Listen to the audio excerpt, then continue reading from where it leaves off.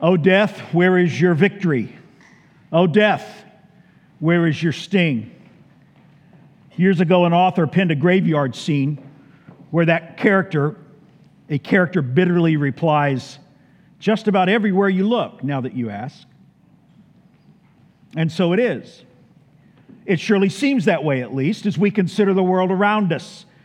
Death still seems to be a victor often. Death certainly seems to have a sting. But as Christians, as God's people, those of us who are redeemed by our faith in Jesus Christ, or it would be better to say through our faith we are redeemed by Jesus Christ, we walk by faith, not by sight. If you walk by sight, death is always a victor. If you walk by faith, you have a completely different perspective. And what we're going to find in our text today for practical application in our lives is that the truth that we find in our text today about the future, it makes a difference right now. The right now that seems drenched in death, if we're honest about it. There is a source of truth, there is a body of doctrine, if I can use that word, that will strengthen us and inform us and influence us as we walk through and live in a culture characterized by death and by violence. How should we think about this, about the ongoing effects of death? And what should we believe about this? And how should we live? Please take your Bibles and turn to the book of 1 Corinthians chapter 15. And I encourage you to use a Bible. You can use a Pew Bible. You'll find this text on page 1222. As we look at our text this morning, we're working our way through this New Testament letter to the Corinthian church, written 2,000 years ago by the Apostle Paul under the inspiration of the Holy Spirit. And what we find, you know, if you've been with us through the study, or if you've read 1 Corinthians, you know that this church was a mess. It was just a mess. They had been seduced and they had been influenced by the culture around them. And they had even given way to the culture around them to the extent that they were reinterpreting essential, basic Christian doctrine, the apostles' teaching, which had come from Jesus Christ.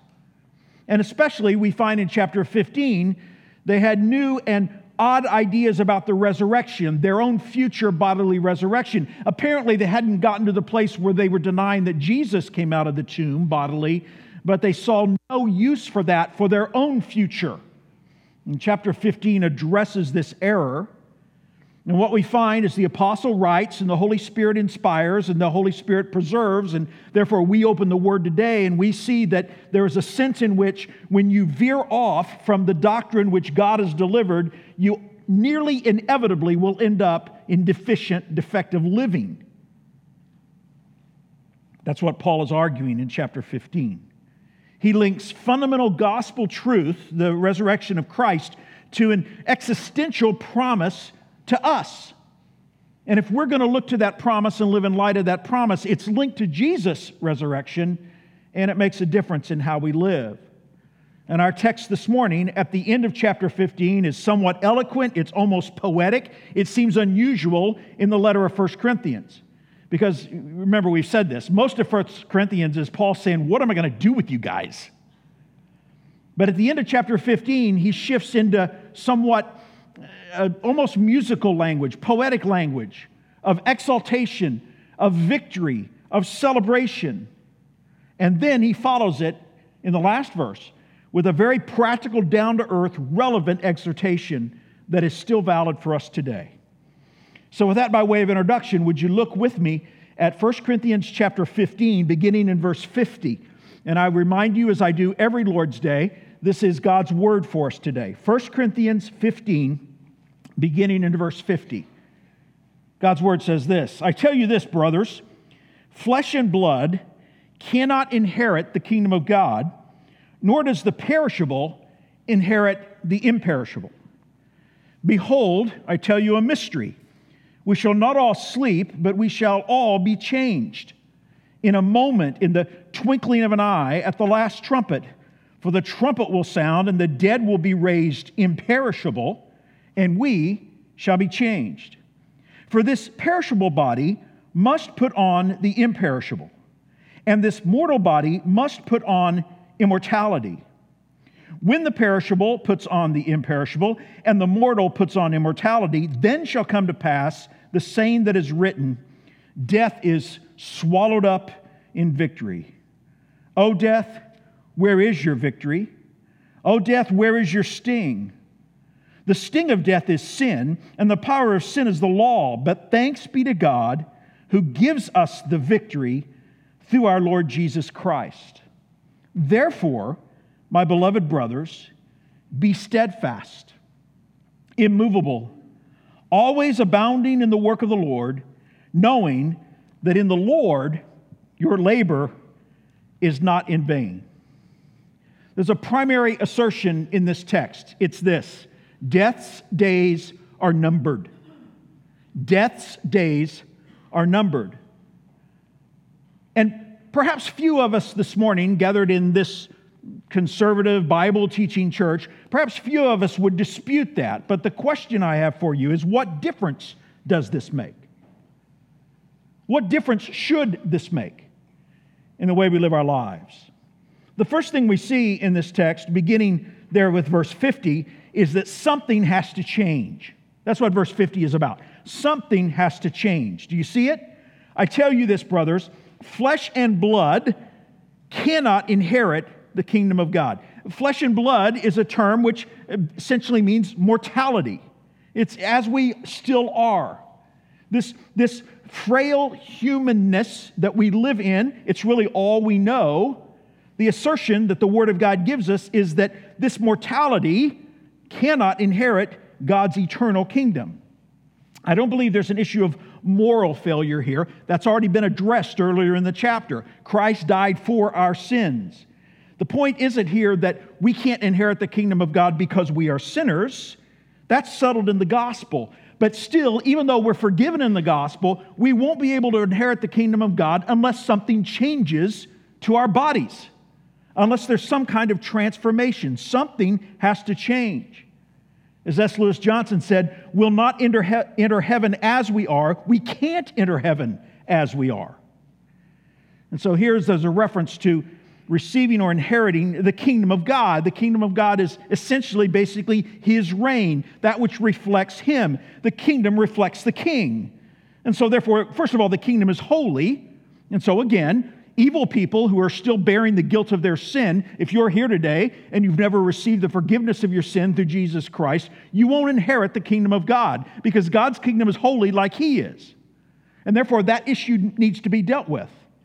But God is not only holy, He's also eternal and He's immortal. And that's a reflection of the ultimate expression of His kingdom. His kingdom will finally get to the place where it is indeed eternal, where it is indeed immortal. And if you're going to inherit it, enjoy it, live in it, you have to get to the place somehow where you also are immortal, where you also are eternal, where you are in some way or another, let's say it this way, like Jesus. And so something's got to change. We see this earlier in the chapter. Look back once again at verse 40, would you? Chapter 15, verse 40. There are heavenly bodies and earthly bodies. The glory of the heavenly is of one kind. The glory of the earthly is another. There is one glory of the sun, another glory of the moon, another glory of the stars. For stars differ from star in glory. So it is with the resurrection of the dead. And remember what we said last week. The point of all of that is there's an appropriate body for an appropriate context. Different bodies are created and designed by God for different reasons. These bodies, this flesh and blood, cannot live eternally. And therefore, something has to change. And that change will look like the resurrection body of our Lord. There's an interesting, I think it's incidental, although with God, nothing is really incidental, but there's an interesting description from the words of Jesus Himself. Do you remember this? It's in Luke 24. This is His appearance to the disciples after His resurrection. And it says, but they were startled and frightened and thought they saw a spirit. Why? Because they knew that He died. And He said to them, why are you troubled and why do doubts arise in your hearts? Watch this. See my hands and my feet, that it is I myself. There's a whole truth there that we've talked about off and on. Your resurrection body will be you. It's your identity. And yet it's different. There's continuity, but there's discontinuity. But look at what he says. Touch me and see. For a spirit does not have flesh and blood. It doesn't say that, does it? It says flesh and bones. That's not an accident. Flesh and blood is a description of mortality, but now Jesus has come through death. He's been resurrected by the power of the Holy Spirit, and his resurrection form, and this continues even today, his resurrection form is some level of physical body, but one that is unimaginable to us. But it is described by him as flesh and bone. You and I are not flesh and bone yet. We're flesh and blood. And we are going to need either a resurrection or a transformation. That's what we're going to need. We're going to need a resurrection if we've died when Jesus comes back, or if we're still alive when Jesus comes back, we're going to need a transformation. And that's what we find in this text. The first thing we see is that God guarantees a personal transformation for those who are his. A personal transformation. Individually, God promises a resurrection, a transformation. And there was some confusion perhaps about what about people who were still alive when Jesus comes back. So that's what we'll see. Pick it up in verse 51 and notice what the word says. Jesus says, "Behold, I tell you a mystery." Now let me pause right there already, but let me just remind you, this is an Agatha Christie mystery. This isn't a puzzle that no one can figure out. A mystery in the New Testament, a mystery was something which previously had been inaccessible, had been covered, had not been revealed, but now God was revealing it to his own people through the inspiration of the Holy Spirit. And so a mystery, if you were listening to this, if you were in Corinth and you were reading this for the first time and you were awake, and you would have thought, wait a minute, this is something that God wants me to know that he's kept hidden until now. This is a mystery. It's one of the subjects that the Old Testament was silent on. And listen carefully, we could never work out these details on our own. I think we need to remind ourselves of that because most of us, we've been raised on these truths, many of us at least, for many, many years. And we forget how revolutionary they would have sounded to the ears or to the eyes of those who first heard or read them. "Behold, I tell you a mystery. We shall not all sleep, but we shall all be changed." Here's another reference of sleep as a metaphor for the death of a believer. As one scholar said, it's only the body that sleeps. And this word is not used for unbelievers. When unbelievers die, there are words like perish, words like lost, words like under wrath. But when a believer dies, it's sleep. In Christ, death is no more harmful or permanent than sleep, one author said. So pick it up in verse 52. Previously, verse 51, "We shall not all sleep, but we shall all be changed in a moment, in the twinkling of an eye." One version says the blink of an eye. "At the last trumpet." The point is, it's immediate. You know the old trope, we even use it sometimes when we talk about heaven, we try to envision why someone is admitted to heaven. But the truth is, the idea that you're going to get stopped at the door of heaven and there's some kind of evaluation, this text says, the evaluation is done. Either when you die, it's already been determined, or when Jesus comes back, if he comes back before the end of this service, there's not going to be any kind of process of, well, we're going to have to figure out what their life was like. You're either lost or you're saved. And if you're saved, you're covered with the blood of Jesus. And this is what Paul is arguing here. In a moment, in the twinkling of an eye, it's going to be that quick. "For the trumpet will sound, and the dead will be raised imperishable." Watch this. The dead will be raised imperishable, and that's what he's been arguing the entire chapter. But here he clarifies, "And we," in other words, implying if indeed we are alive. It's not that Paul expected with absolute certainty he would be alive. He's arguing for the sake of all who would read the Word of God. We who are alive, when Jesus comes back, we will be changed. And all of this is unpacking what he's already said. Glance back up with me for just a moment at verse 23. He says there, "But each in his own order. Christ the first fruits, then it is coming those who belong to Christ." That's the order. Look down in verse 44. This is what has to happen. It is sown, the body is sown a natural body. It is raised a spiritual body. That's the change that has to take place. That's the transformation that has to take place. And so we really see this in the book of 1 Thessalonians. And I want you to turn over there if you would. Turn to 1 Thessalonians chapter 4. You have to look at this text when you read this passage in 1 Corinthians 15. This is the other text that clarifies the details of the rapture. If you're using a Pew Bible, we're talking about page 1257 in your Pew Bible there. Turn to 1 Corinthians chapter 4 and look at this. By the way, this was written 4 to 5 years before Paul wrote 1 Corinthians. That may confuse some. If you're new to Bible study, you think, well, wait a minute, that's in the Bible, it's to the right, not to the left. So how is that after? But the books are not arranged necessarily by chronology. And you need to recognize that when you're studying the Word of God. So 1 Corinthians was written probably around 55 AD, but 1 Thessalonians was probably written around 50 or 51 AD. So this was written first. What Paul was telling the Corinthian believers, they should have already known. He'd already taught it.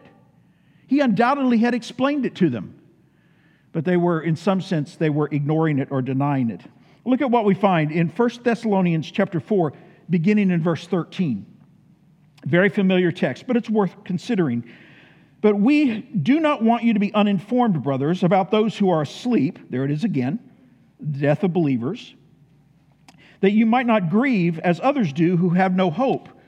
For since we believe that Jesus died and rose again, chapter 15 in 1 Corinthians has dealt with that. Jesus rose again. Even so, through Jesus, God will bring with him those who have fallen asleep or those who have died. For this we declare to you by a word from the Lord. Let me just stop right there for a minute. That parallels the idea of a mystery in chapter 15 of 1 Corinthians. God revealed this to Paul. He didn't create it himself. He didn't sit down with the book of 1 Samuel and study 1 Samuel and say, oh, I think I have a new revelation. It was Jesus, likely himself, that had taught this to the apostles, or even more likely, because of the specific language that Paul uses, the Holy Spirit in a supernatural way had revealed it to Paul. It was a word from the Lord. And here it is. It's this timing of what we call the rapture.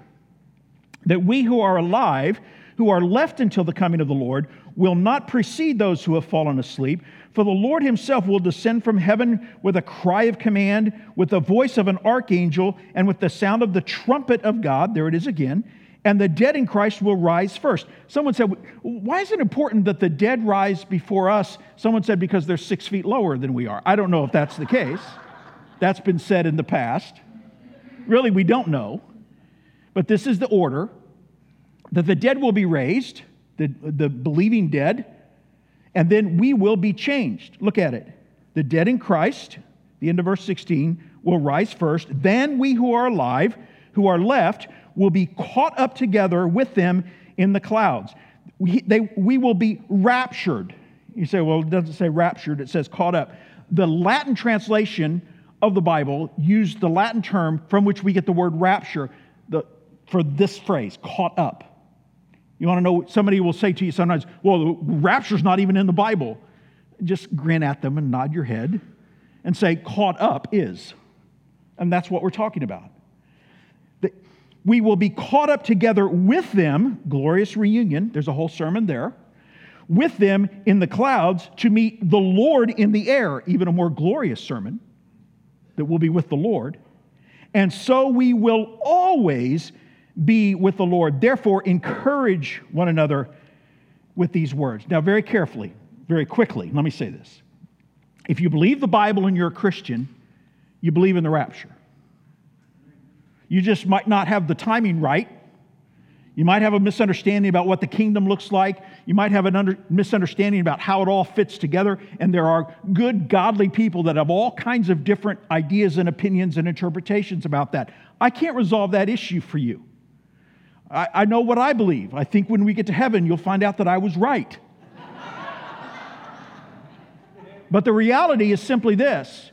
The rapture is going to happen, and when it does, the primary promise of this is that it will represent a personal resurrection for those who are already dead, or if we are fortunate enough to be alive, a transformation that is necessary for us to inherit the kingdom of God. And therefore, you go back to our text in 1 Corinthians 15, and you see a summary statement so far in verse 53, where he says, "For this perishable body must put on the imperishable, and this mortal body must put on immortality." And what he's arguing is that's what's going to happen. For the dead in Christ, their perishable bodies, which likely have completely perished in a physical sense, God, through his creative power, will raise them to imperishability. And those of us who are alive, our mortal bodies, which left to themselves, if Jesus doesn't come back, we're going to end up in the same kind of hole. But if we're alive when Jesus comes, we will be transformed. A personal transformation. Listen, part of what's going on here is you were created, you were designed to be embodied. The idea that the real us were just some spirit and our eternal existence is going to be floating around as a spirit in eternity doesn't reflect the teaching of the Word of God. You were designed and created by the Spirit God, the God of heaven, who the Bible says is Spirit. His Son, Jesus Christ, the second person of the Trinity, assumed human form, and in doing so, let me say it this way, acknowledged it and blessed it, and he retains some sense of humanity even now and represents what we also will enjoy and experience eternally. This is the plan and purpose of God. He is making all things new, including these mortal bodies. And can you think about that for a moment? It means no more frailty. No more frailty. No more fears about what that next test is going to say. No more uncertainty about our loved ones and their safety. No more wondering as we grow older and older, has our life been worth it? What is this about? Frailty is gone. And also, although I don't think it's the main point of this passage, but it's clear in Scripture, our moral frailty is gone. Our sin is gone. Our immorality, our yielding to temptation, all of that is removed. Think about it. We will still be us when we experience this personal transformation. We will be in a transformed body that then will be fit for our eternal home. But we need to ask ourselves, what will that home look like? And that's the other issue that Paul addresses here, beginning in verse 54. Because not only does God guarantee a personal transformation, He also guarantees a creational transformation. It's not just for us personally, but systemically, God's going to make a change. There's going to be a systemic, a cosmic, a creational transformation. And that's surely needed. One of the old preachers said it this way: since the fall, death struts. In pride, death struts through the Creator's creation, as though death is the most powerful. And sometimes our hurts and our fears and our difficulties, we sense that, don't we? Something's got to change, not just for us personally, but for the Creator's world. It's got to be transformed. It's got to change. Have you noticed how much the culture of death is now, we just swim in it these days? Do you know that they said that last weekend, Americans spent over $8 billion on Halloween decorations? And a significant amount of those, this is not a screed against Halloween, that's not the point, but a significant amount of those were ghoulish and demonic and exalted death, to the extent where we hardly notice it anymore. As you drive through your neighborhood, you remember last weekend how many houses had images out front of gravestones and of skeletons and maybe even of demons and monsters. And you don't think that affects the culture? You don't think that affects The children? One of our dear families had a circumstance, went over to their house one day, and they were having a birthday party, I think, something, and it turns out there was a party at the home next door.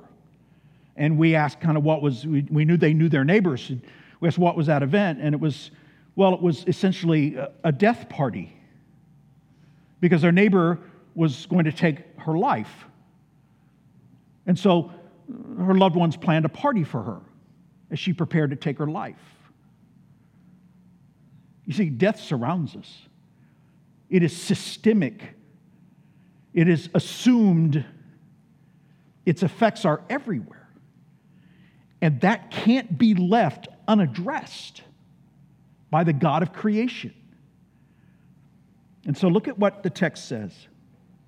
Beginning in verse 54, it's not just a personal transformation, there is a creational transformation in view. Verse 54, when the perishable puts on the imperishable, and the mortal puts on immortality, then shall come to pass the saying that is written, death is swallowed up in victory. In other words, it hasn't happened yet, but when it does happen, that'll be the effect.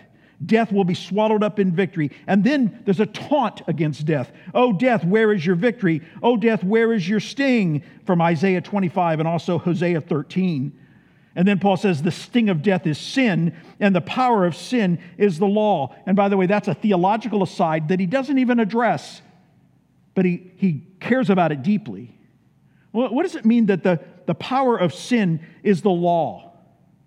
The Bible says, especially Paul himself wrote in Romans chapter 7 that the law is good and holy and just.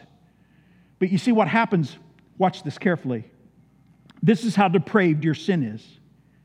Your sin is so depraved, your built-in DNA of sin, it's so depraved that the good and holy and just law that God gave, your sin takes that and uses it as empowerment for sin itself. That's how depraved you are. You say, well, I don't see how that works. Well, let's say you're walking along on a sidewalk and you see a sign that says, stay off the grass. Isn't there just for a moment a temptation to step on the grass? Wet paint, do not touch. I'll tell you, a few years ago, I recognized this back before they passed such robust laws, but they were starting to do so about cell phone use, especially in school zones. And it was astonishing to me that every time I drove, literally, I'm not exaggerating, every time I drove through a school zone, I remembered that law and I wanted to make a phone call. I remembered, I've got to text somebody, I've got to call somebody. Because that's what law does. Law sets the standard. Sin and disobedience rebels against that standard. And so in a sense, the law inflames sin. The law is still holy and good, but it inflames sinfulness. This is what Paul is saying. It's got to be addressed in some way or another. Now, watch the reasoning here. Let me walk you through it. Here's the reasoning. Sin is real. Sin exists.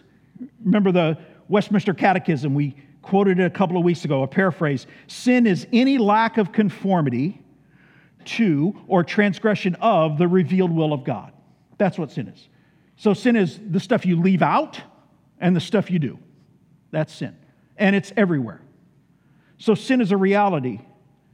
The second argument that Paul's making, this is his train of logic. He doesn't spell it all out, but this is the foundation of what he's saying. The second aspect of that is that there's this radical, desperate power of sin. You see its effect most dramatically in death. You go back to the creation story, which we'll get to in January as we begin our walk through the book of Genesis. You go to the creation story and you find that death comes because of sin. That when there was sin and disobedience, immediately death follows. And death is the primary indicator of how desperate sin is. And so sin exists, and because sin exists, death exists. And even though personal sin and guilt has been dealt with on the cross, God is still waiting to deal with the cosmic effects of physical death. The creational, the systemic effects. Sin has been dealt with, death will be dealt with decisively. And listen, death doesn't just need to be removed, death needs to be defeated and destroyed. It needs to be radically shattered. And that's what will happen on that resurrection day. Where it appears, if you're just an outside observer, it appears that death is still victorious. Death still holds sway. Death still has victory. Death's sting is still powerful. And one day God says, not so fast. Not so fast. Death's days are numbered. Now, perhaps you're here today, maybe you're a skeptic, or maybe you're just very inquisitive, and you're wondering, well, why does death exist at all? I mean, why did God allow death to be the manifestation of sin? There's a whole other question about why God allowed sin, and that's a legitimate question as well. But what about death? Why does it exist? Well, there's at least two reasons. Death exists, first of all, to reveal sin's sinfulness. If the consequences of sin were a bruised finger, how seriously would we take our sin?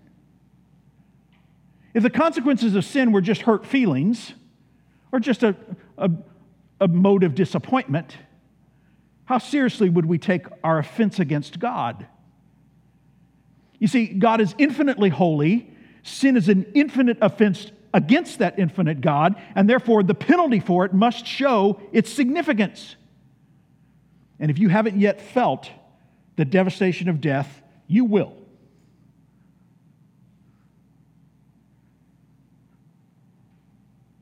You have a loved one, and you watch them suffer. Or perhaps they suddenly die without any expectation, and you scar the earth, and you stand beside the earth as their remains go into the ground. That's the devastation of death. And at the very least, what God is saying in allowing death, indeed ordaining that death be the product of sin, is look how bad sin is.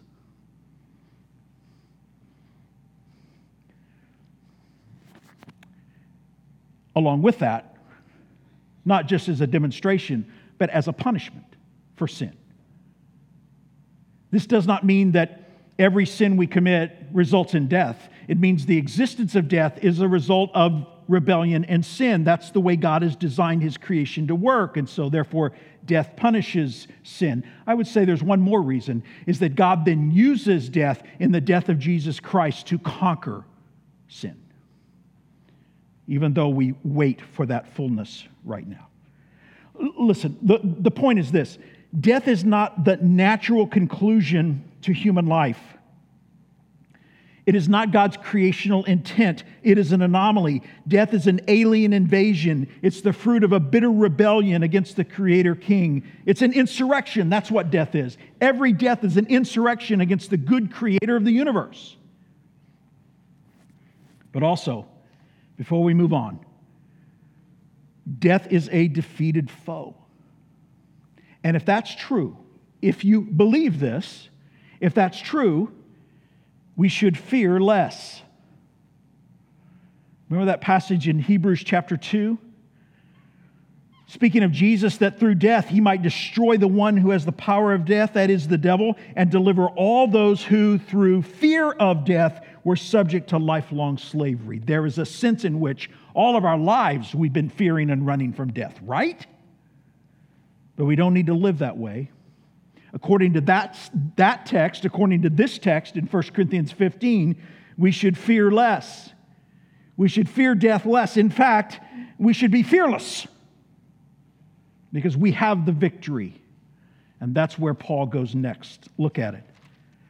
All of these truths provide a foundation. The fact that God guarantees personal transformation and He guarantees creational transformation, it provides for us a foundation of at least two things. The first is this: all of this is a foundation for what we are to believe. For what we are to believe.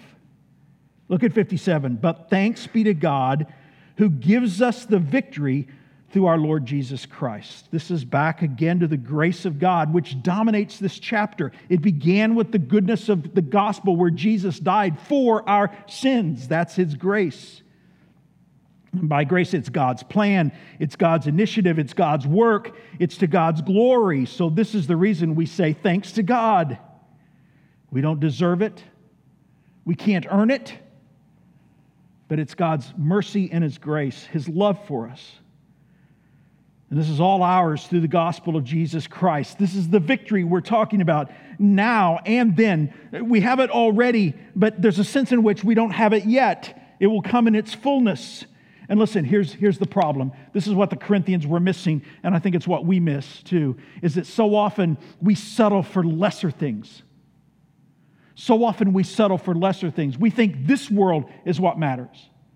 We think this world is where we put down our roots. We think this world and its pleasures, and let's face it, we are blessed people. We have this incredible affluence.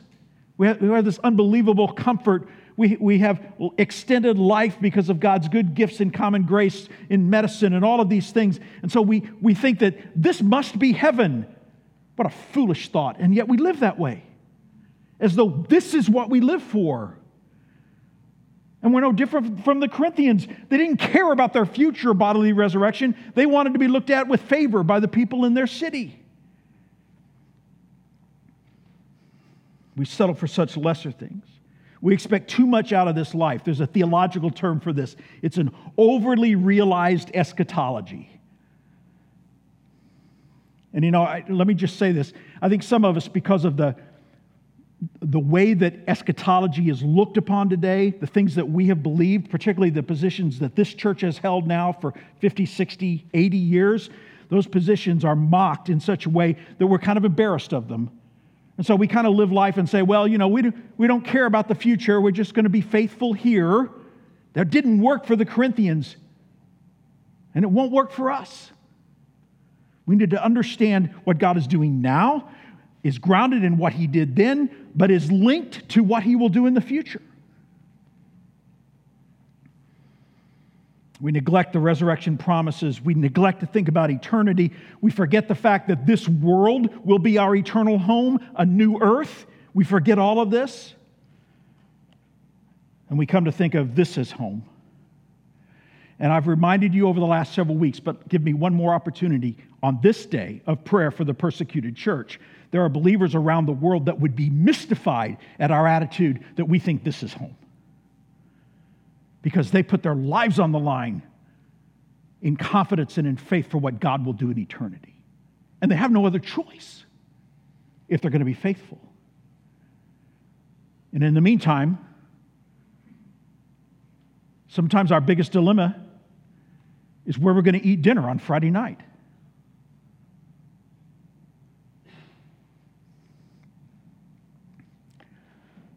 All of this is a foundation for what we are to believe. And then that leads finally to a foundation for how we are to live.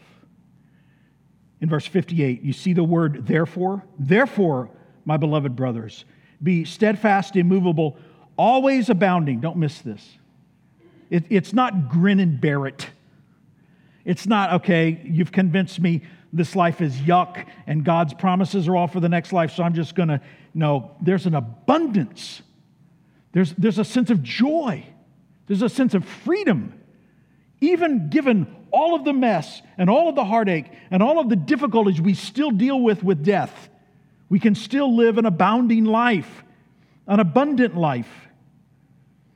Always abounding in the work of the Lord, knowing that in the Lord your labor is not in vain. And it's interesting, we can't really tell if this is a summary to what we call chapter 15, all of his resurrection teaching, or maybe this is a summary to the whole book, and chapter 16 is kind of some postscripts. We'll look at that next week.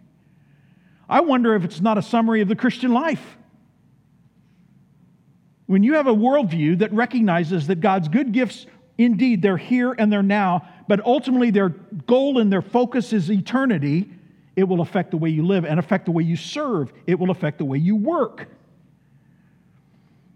Listen carefully. Here's the logic. What you believe influences how you live. We've already seen this in chapter 15. In the middle of this doctrinal discourse in chapter 15, remember where Paul says, stop sinning. How's that for a philosophy of biblical counseling? He just sits down with the Corinthians and he says, stop sinning. But it's in the context of the strange things they had come to believe were influencing the way they lived. And so we're called to be steadfast and immovable. Too often we are movable, are we not? Like the Corinthians, For Ephesians 4 talks about being tossed to and fro by every wind of doctrine. Sometimes that's us in our daily lives. The life of the pastor. You give me the privilege of soaking in this text, and you would think I would live a life that was steadfast and immovable, and I won't give you the details, but it doesn't work that way.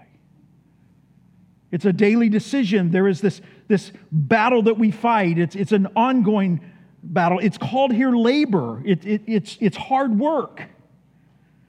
But our labor is not in vain because of these glorious promises of eternal significance. The labor is the work for that which lasts forever.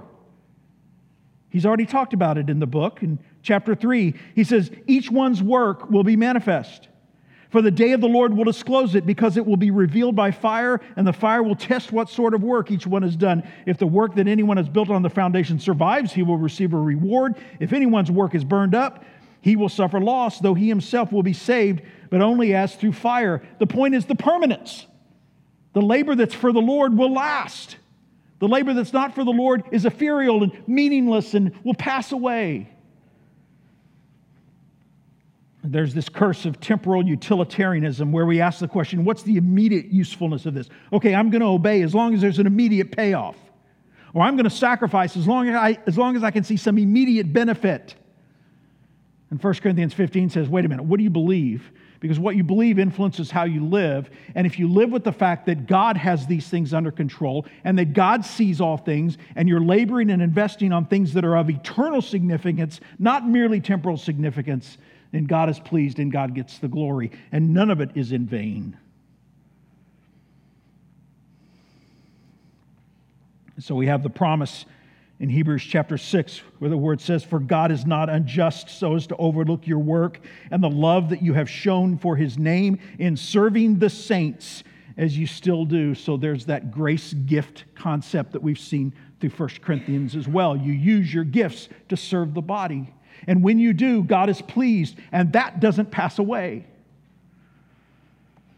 We're studying this in our equipping hour. Dave's teaching through a theology of work, the way that we invest our labors. What Paul is saying here is get your theology right. You get your theology right, it influences how you live. Now, I need to clarify that. I don't want to imply that as long as your theology is right, your living will be right. I just confessed. I think my theology is pretty right. I still struggle in my living. All of us do. It's not a one-to-one correspondence. As long as you get your theology right, you're not going to have any sin problems.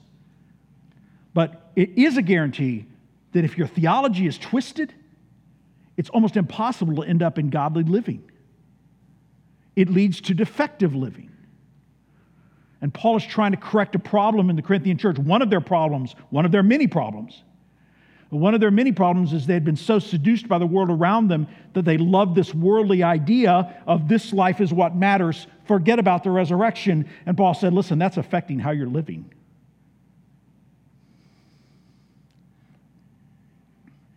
This sting of death, it still seems like it's pretty much everywhere, right? But we live by faith. We're not in a renewed Eden yet, but God is kind. We get foretastes. We get glimpses of what his ultimate kingdom will be. And we especially experience that in worship, in Christian worship, as we gather together. We experience it at the table when we remember his grace to us in his Son, Jesus Christ. So here's how this works. Truth provides a foundation for our beliefs. Now watch this carefully. With this, I'm pretty much through. Trust me, right? Truth provides the foundation for the things you believe. What you believe influences the way you think. What you think determines your feelings. And your beliefs and your thoughts and your feelings combined to affect your will and your decisions. Now, on every level, you've got choices to make. But it's important that you get the starting point right. That's Paul's concern. And these truths are a foundation for what we are to believe and also for how we are to live. Here's your takeaway today. What you believe influences the way you live. What you believe influences the way you live. And how does that happen? Well, ultimately it happens through the gospel. That's where Paul began chapter 15. He says, I remind you of first importance of the gospel, that sin has been dealt with through the death of Jesus Christ. And that's what we'll remember when we come to the table this morning, that the ground of all of it is the fact that though you and I are worthless rebels because of our sin, the God of heaven loved us so much that He sent His Son to pay the penalty in death. And then He conquered death in resurrection, and therefore we have a guarantee of personal transformation, and that's not all. One day there'll be a systemic creational transformation. And where does it all turn from? It all turns from a hill in Judea 2,000 years ago, as a rabbi from Nazareth who was the perfect Son of God, and yet also our brother, gave his life in a bloody death to satisfy the righteousness of God. One scholar said it this way: the sting of death has been drawn, but at such a cost. The sting of death has been drawn, but at such a cost. Let's pray together. Father,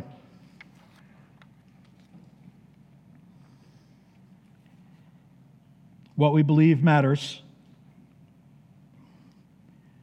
for all kinds of reasons, but as we've seen this morning with the Corinthians, what they were believing was affecting the way they were living.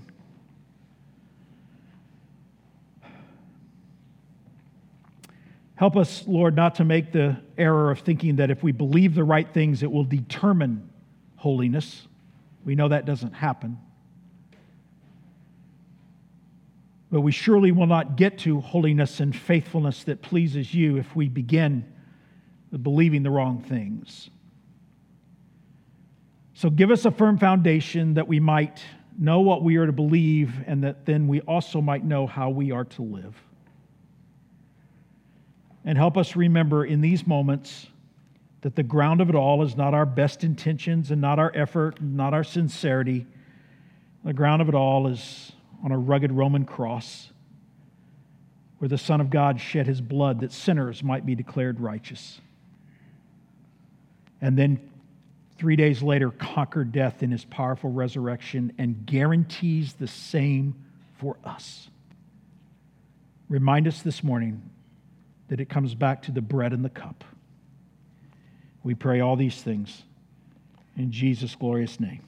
Amen.